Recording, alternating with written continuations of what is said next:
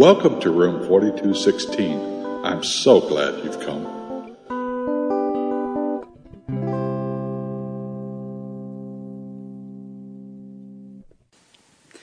Hello, Pastor Dave. How are you? Oh, hi, Sis. I'm fine.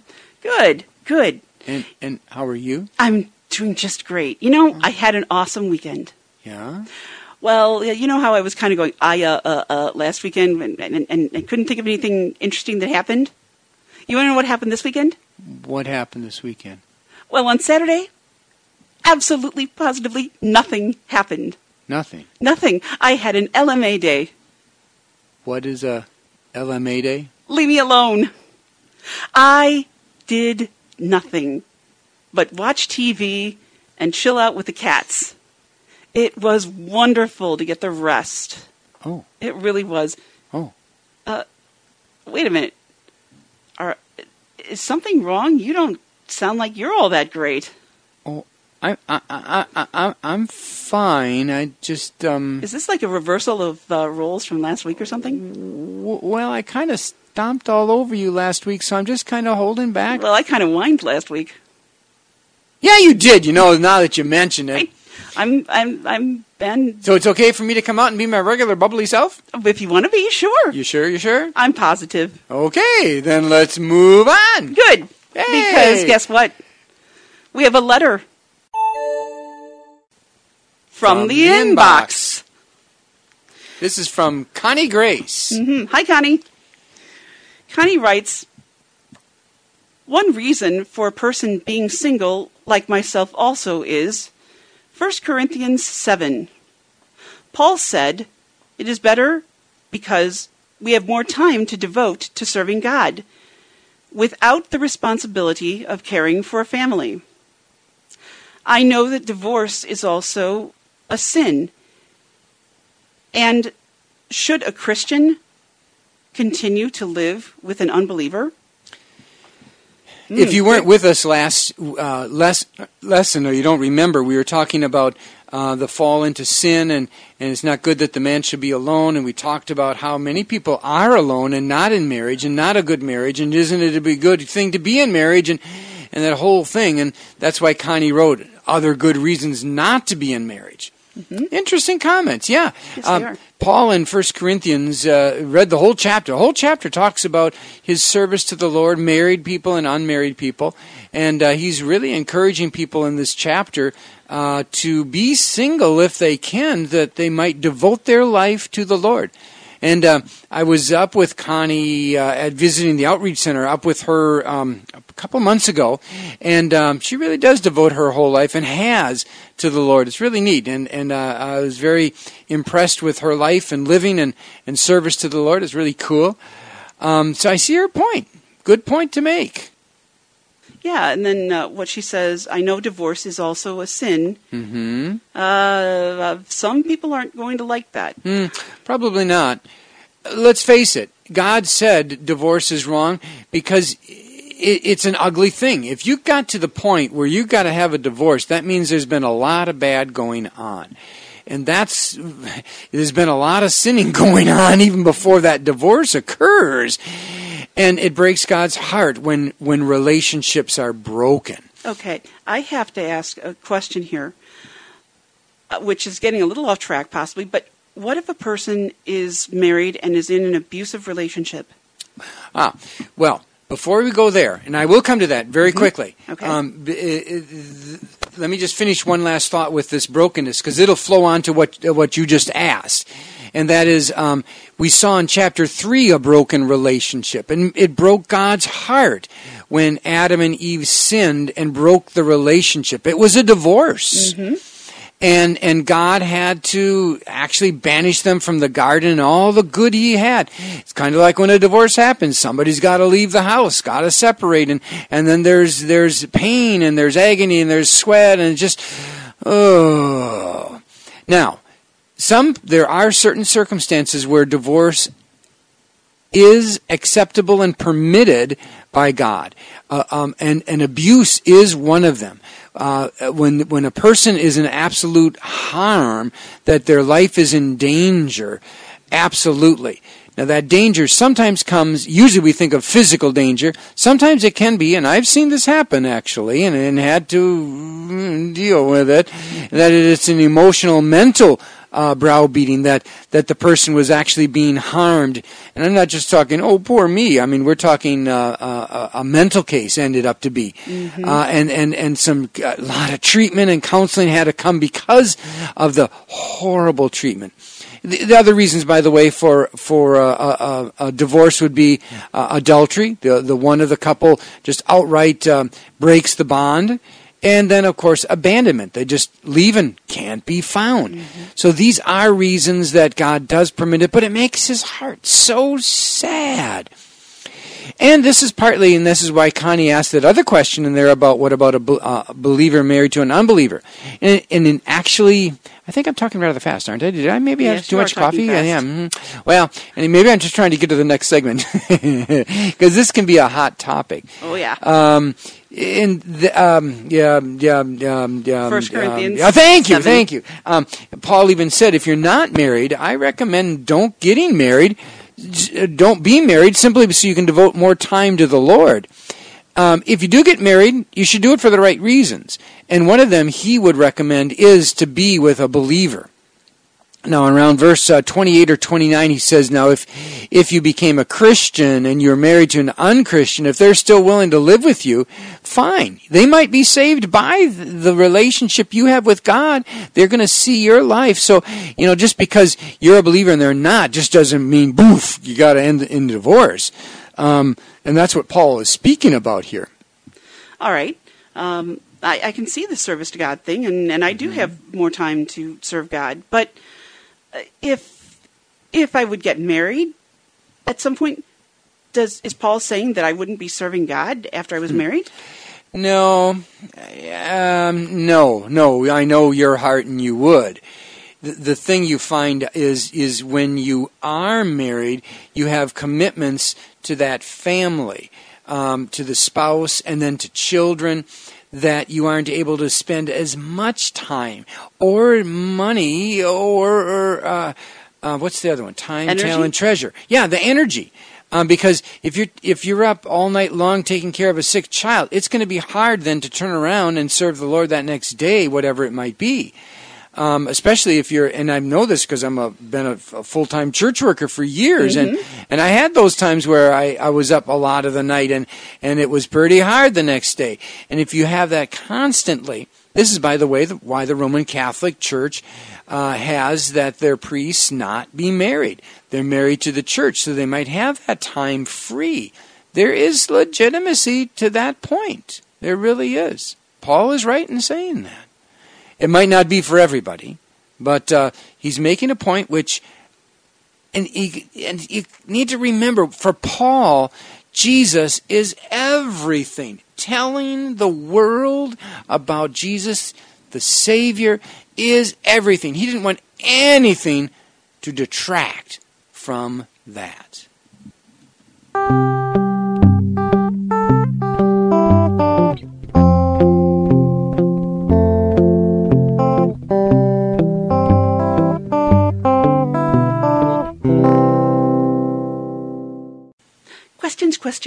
Questions. I love questions. Oh, questions. Like what type of questions? Why am I wearing an orange shirt with purple pants? You are? No, I'm not. Oh, okay. I bet it's about Genesis 3, what we read last lesson. You have questions about all in the of lesson, that? Yeah. Oh, all that stuff. Okay. All right. From verse 1, it says, now the serpent... Peanut butter and jelly. No, that's what you're going to have for snack or something. Oh. It says... Strawberry jelly. Thank you. It says the serpent was more crafty than any of the other animals in the garden. He likes strawberry jelly too. Really? Uh-huh. Cool. So we learn that the serpent was Satan. Well, how did Satan get in that garden in the first place? And what did it mean that he was more crafty than the other animals? Yeah. And then we'll go on to talking animals from there. Strawberry jelly. I don't think so. That's the answer. The answer to everything. It cures everything, including a clean shirt. It can make your clean shirt dirty. Strawberry jelly. Aha. Yes. It really can. It can. And it's mighty tasty for a snack. Okay, more crafty. Let me start with that one. The word crafty here, and I did some looking on this, and it can be actually taken two different ways. It can mean like deceptive, crafty, or it can mean just like prudent. And we're really not sure which one it means. Prudent meaning careful, thoughtful, correct, considering. And we are not exactly sure whether this devil actually possessed one of the snakes, and that's what a serpent, when it says serpent, it just means any snake. It doesn't say which particular snake, cobra or boa constrictor or garter snake. It doesn't say, just as general. Or he could have just taken the form of. Now, personally, I think he took the form of the snake, but I can't have no proof on that. That's just more my thought and belief. And what's interesting in my research is this word crafty. It's arum, A-R-U-M. Okay. And it's a play on words to what happened then to Adam and Eve. They were naked, and that's A-R-O-M, arum. Interesting. And when they were naked in verse 25, what else were they? They were ashamed. Yes. So now they took on the serpent's image. They gave up the image of God in which they were created and took on the arum, which is the crafty image. Serpent. Yeah. Yes. So they lost the image of God. And maybe that's playing too much with the words. I just thought it was an interesting twist on the words in the Hebrew. Why he's in the garden, don't know. Okay. I don't know answers. Well, a lot of times we just don't know. We don't. We know that I can tell you this, God didn't make human beings to be puppets. That was one of the amazing things. He gave humans a will. And in order for a will to be there, it has to have the opportunity to be tested. It doesn't have to be. But if you have free will, then you have to have something that you can choose to disobey with. And that's the will. And therefore, by the devil who was the one who rebelled from God and in the heavens and was thrown down, as we learned in the book of Job, was there to tempt Adam and Eve. All right. One of my favorite sets of books is The Chronicles of Narnia by C.S. Lewis. Oh, yeah. And in that series, you have all kinds of talking animals. Not all the animals could talk, but Mr. Beaver and the talking horse, and of course Aslan, who was not really an animal. But if the serpent spoke with Eve, and she didn't seem surprised at the time, did that mean that animals could talk back then? We don't really know. I tend to think no, but I don't know. Okay. That's one of the reasons why I think this was the devil taking the form of an animal, and that they could not talk. Although we saw that Balaam's donkey talked. So miracles can happen, but to say all animals talk, there's no evidence of that. Okay. But there's no evidence to say that they didn't either. But I don't think so.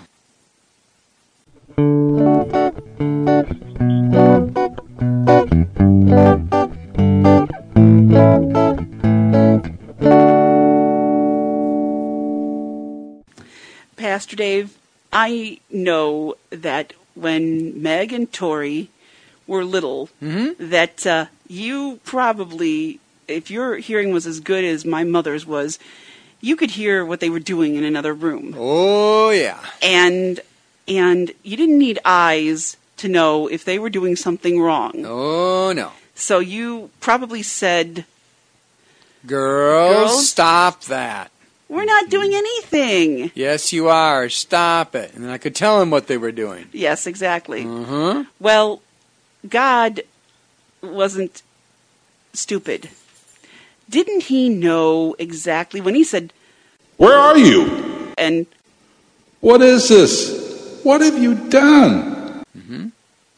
didn't he know exactly what Adam and Eve were doing? Sure he did. Absolutely. And I like how you picked up the parent idea. Sometimes the best way to help a child understand, oh my gosh, have I ever flubbed up, is to ask them the question so they have to answer. There are many times my children, I'd start talking to them and they go, put a hand in front of their face, face talking to the hand, face talking to the hand, or they go blah, blah, blah, blah, blah, and they don't listen. But if you ask a question, then they have to respond. Well, and then you give the evidence. Who told you you're naked? Well, yeah. So God was forcing Adam and Eve to see what they had done.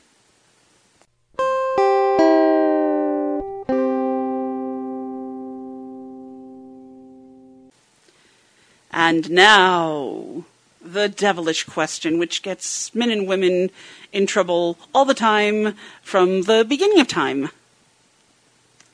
Was Adam with Eve when she was tempted? That is the beginning of time.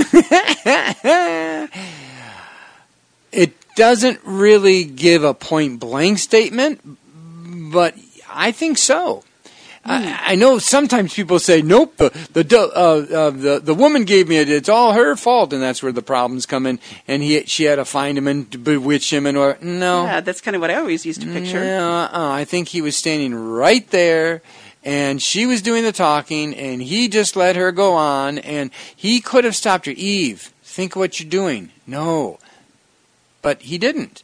So I think he was duped and deceived in the same way that Eve was.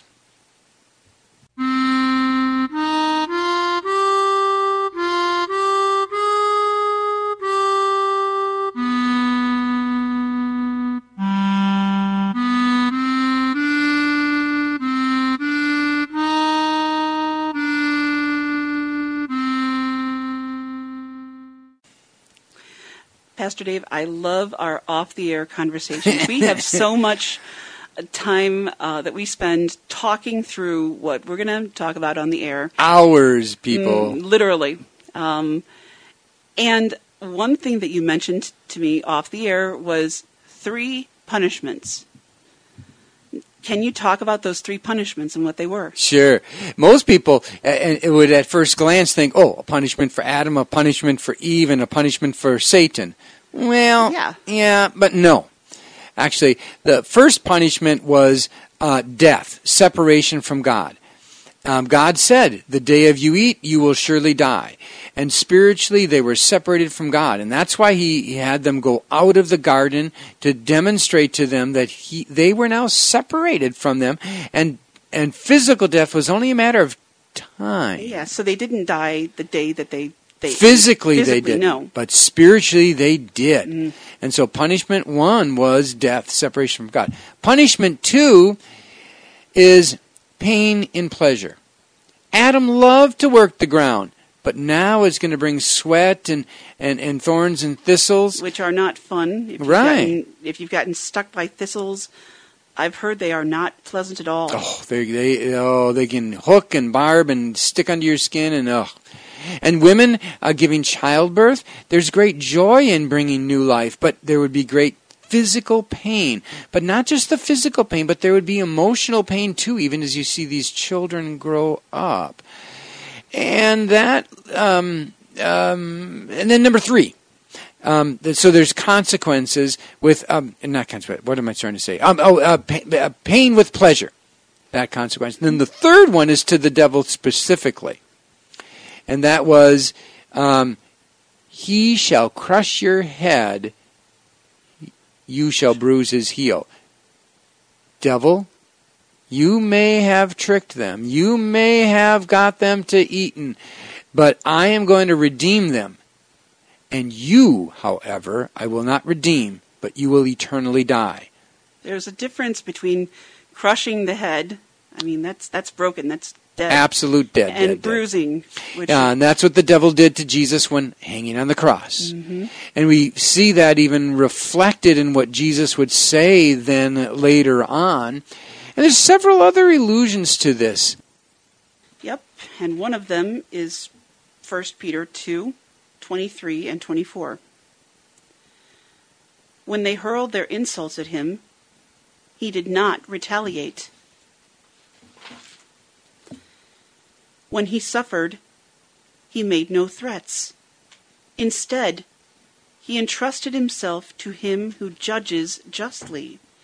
He himself bore our sins in his body on the tree, so that we might die to sins and live for righteousness.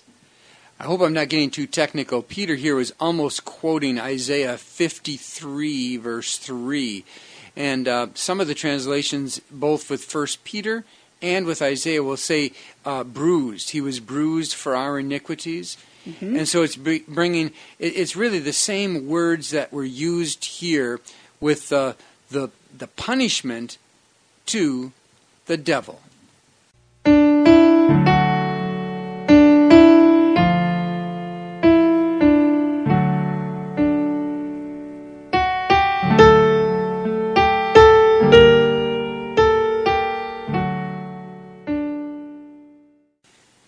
And now for some adventure, high drama, supernatural, flaming feats. What? You're going to walk the high wire?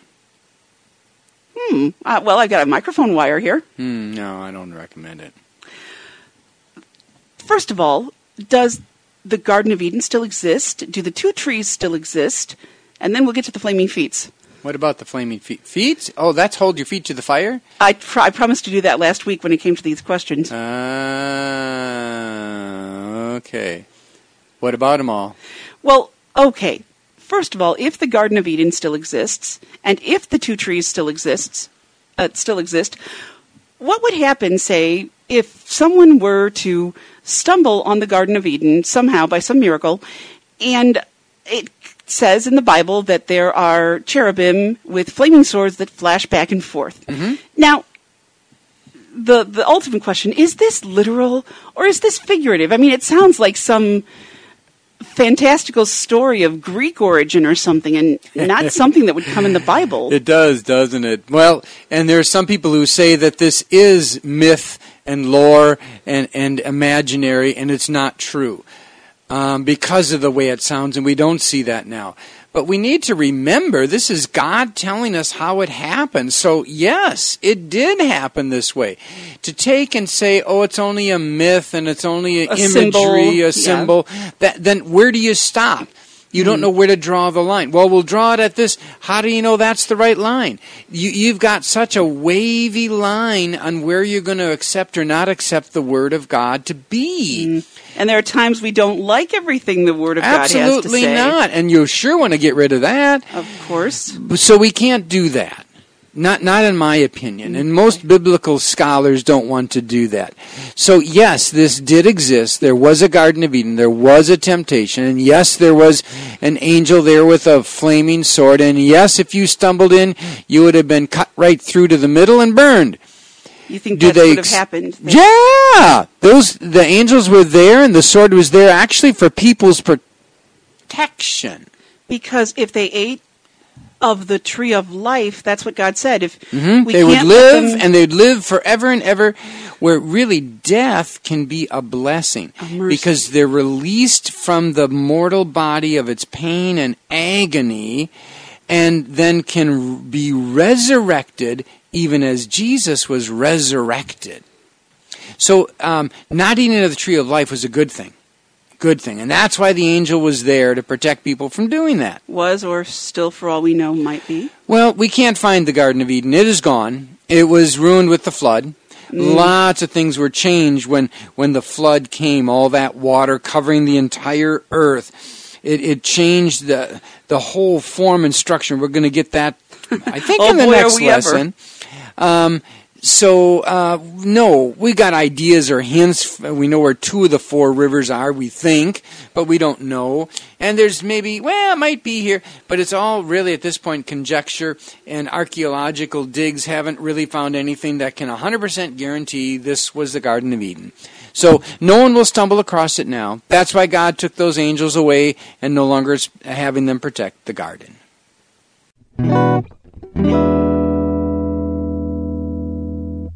And since you opened up the whole subject of the trees, I feel it is right and proper that I can make one more editorial comment about the tree. Of course. It comes in a couple different places, actually.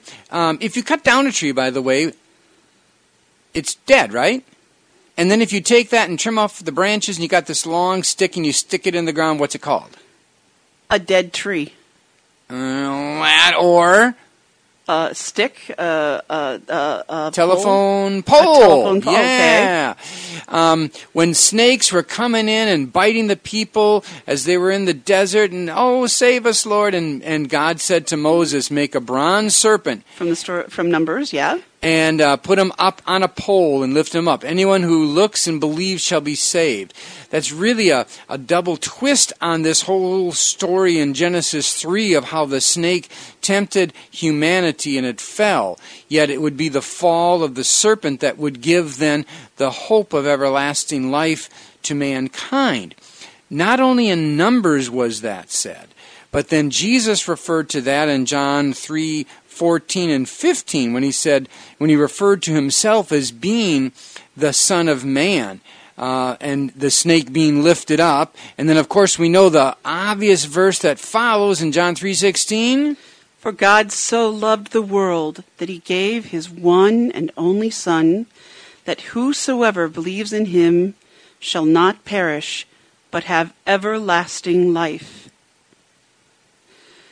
And if you want to write to us and learn more about that life, talk more about that life, please do so.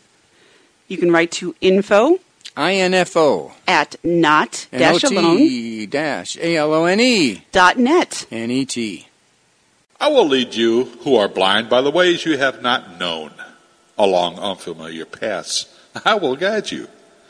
I will turn the darkness into light before you and make the rough places smooth. These are the things I will do. I will not forsake you. So, Pastor Dave, I have just one more thing to say. I think I know what it is. Do you? Yeah! We are not alone. Do come back again to room 4216.